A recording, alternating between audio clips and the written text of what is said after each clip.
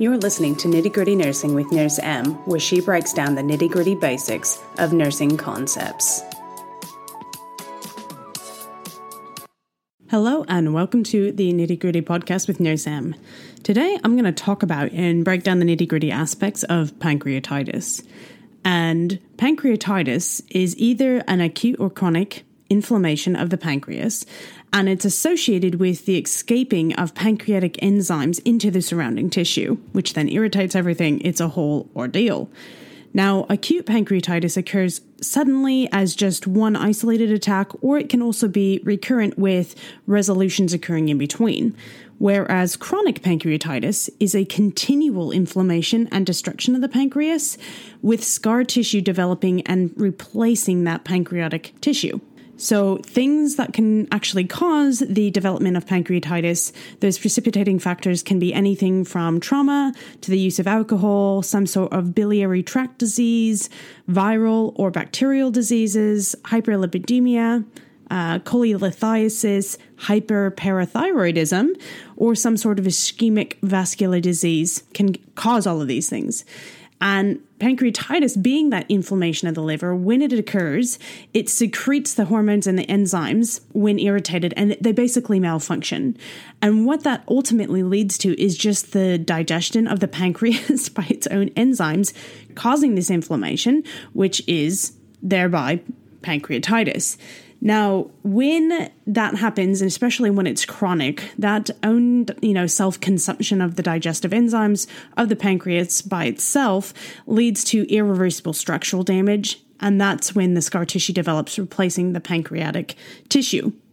Now, in order to understand why this is so important, the pancreas function, let's talk about that. There's two primary functions.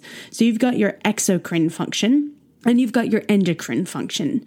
And the exocrine function has this thing called acinar cells, which help produce amylase. And amylase is used to break down carbohydrates to glucose, protease, which breaks down proteins, and lipase, which breaks down fat.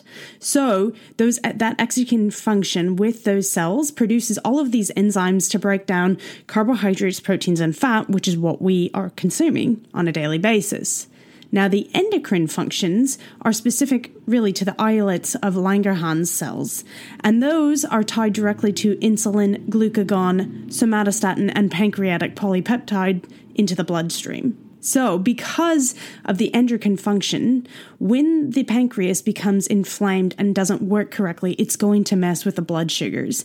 And sometimes these patients may end up presenting with signs and symptoms of diabetes mellitus because they can't secrete the right amount of insulin needed in order to work and adapt with all of these functions that is necessary. Now, people that develop acute pancreatitis, for example, if it's caught early and treated properly, it is in fact reversible.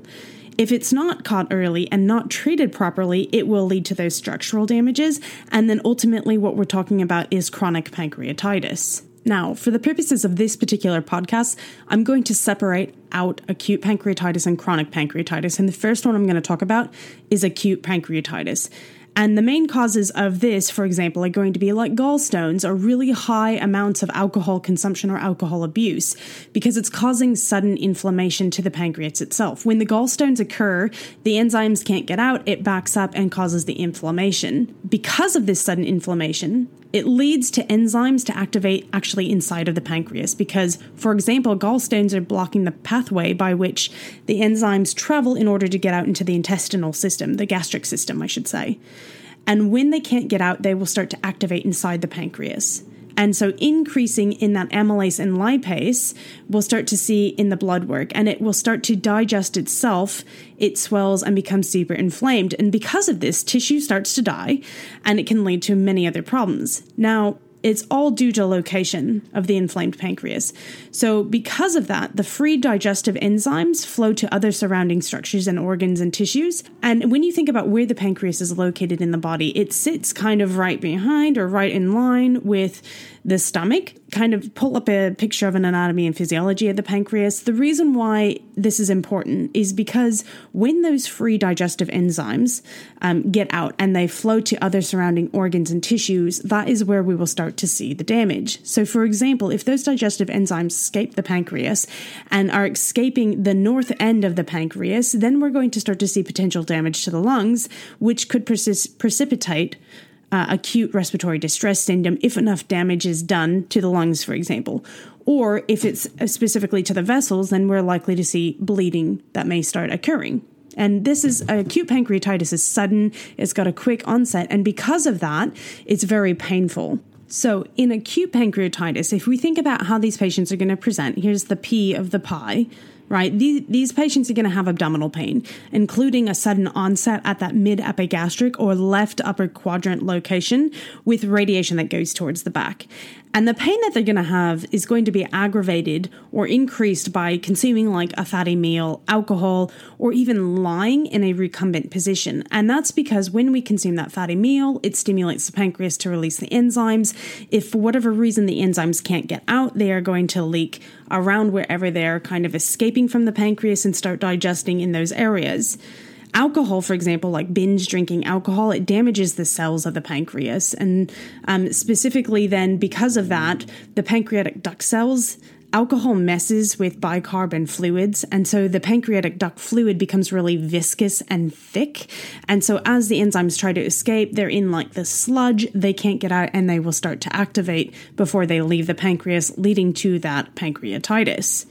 Now, these patients are also likely to have abdominal pain, tenderness, guarding. So if you were to go to palpation, they're going to have that guarding that they're not going to want you to touch. They're likely to have that nausea and vomiting.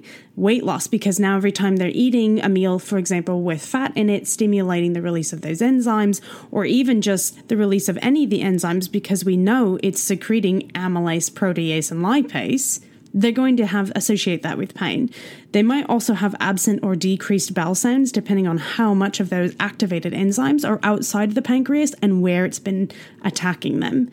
And because of this, they're also likely to have some sort of elevated white blood cell count and elevated sugar, bilirubin, and liver enzymes. Now, they will also develop these two signs called a Cullen's sign and Turner's sign. And Cullen's sign is this bluish discoloration around the umbilicus in like a circular area.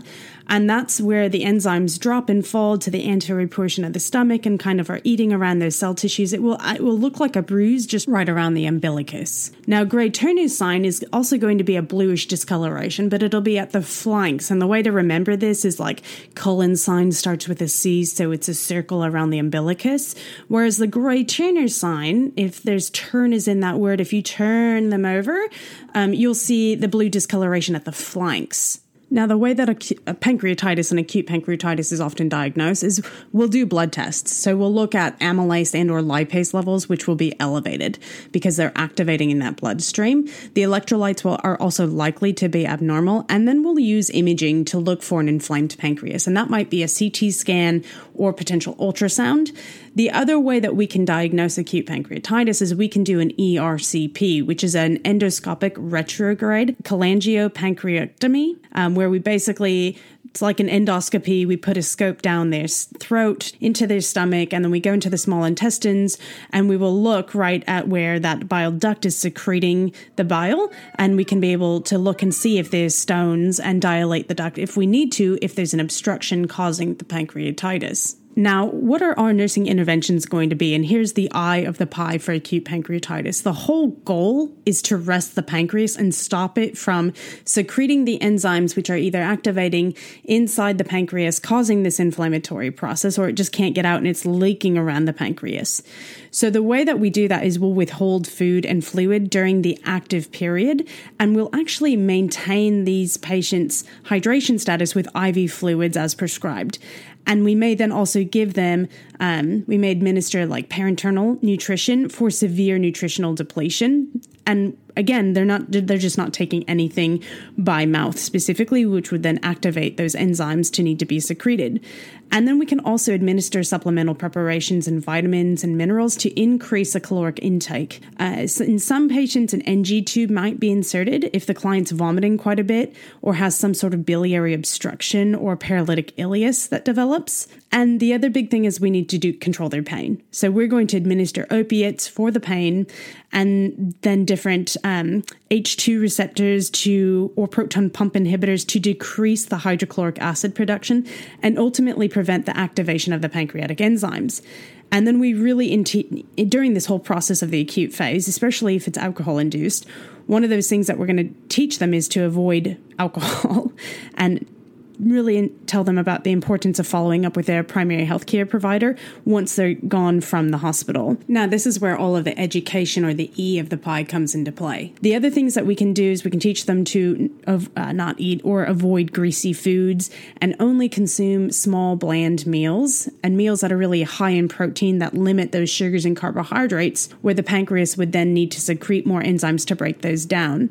We also really want to encourage them to stop smoking if they're a smoker, because smoking actually stimulates the pancreas to release these enzymes.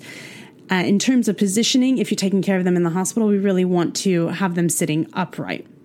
So these patients get put on NPO status, really to let the pancreas rest, and then slowly decrease the signs and symptoms. As they start to go away, they will then be reintroduced to liquids with no fats. So maintain that IV hydration and pain control. They might need, some sort of TPN if it's going to be a really long recovery, and then watch their blood glucose and cover with insulin as ordered. That's acute pancreatitis in a nutshell. Some of the medications that they're likely to get, again, if we think about acute pancreatitis and these patients have gone into NPO status, they're going to need IV hydration. They might need IV TPN or nutrition for extended recovery periods. Pain medication, they might need insulin coverage, and then we're going to give them PPIs and H2 blockers and maybe even antacids to prevent the digestive enzymes from becoming activated. And once they're out of the acute phase and we've slowly reintroduced fluids and, bland foods, a big key thing is that we are going to give them pancreatic enzymes like creon or pancreatin if eating food. And the key with this is to have them take these medications before they eat their meal in order to do the work of the pancreas so that the pancreas can still rest and slowly restart itself. So pancreatic enzymes are given only if the patients are eating food, and they're given before the patient consumes food in order to do the work of the pancreas.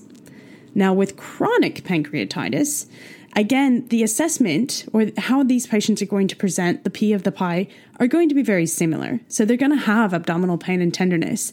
They're going to have that left upper quadrant discomfort, and they might even have a mass, again, because with chronic pancreatitis, scar tissue is replacing the pancreatic cells.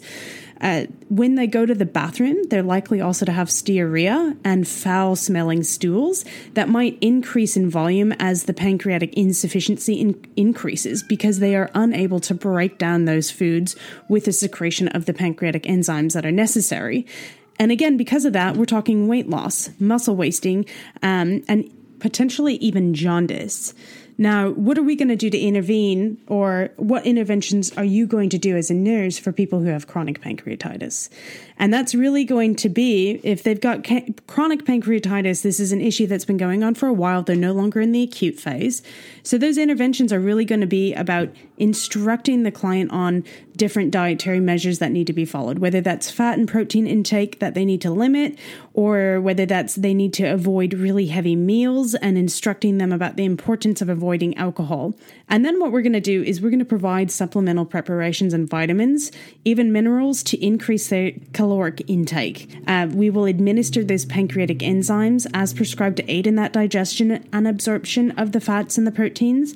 And they're also likely to need insulin or some sort of oral hypoglycemic medication to help control diabetes mellitus if that's present. Again, because when we think about what the pancreas does, there's two big functions of it. You've got those exocrine and endocrine function. And the endocrine functions, those islets of Langerhans, are directly responsible for the insulin. So if it's not working correctly, they're not going to be producing insulin. They're going to have really high sugars that we need to manage.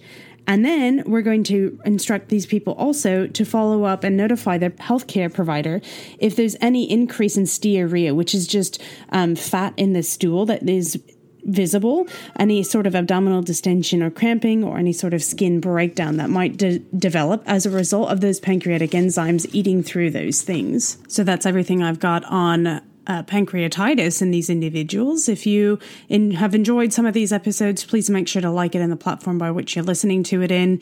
Reach out to me. There's an email included in the description. If there's a specific topic you want me to try to cover, I'm happy to give it a go, or at least review it and let you know if it's in my wheelhouse or not. And other than that, go forth and keep on learning.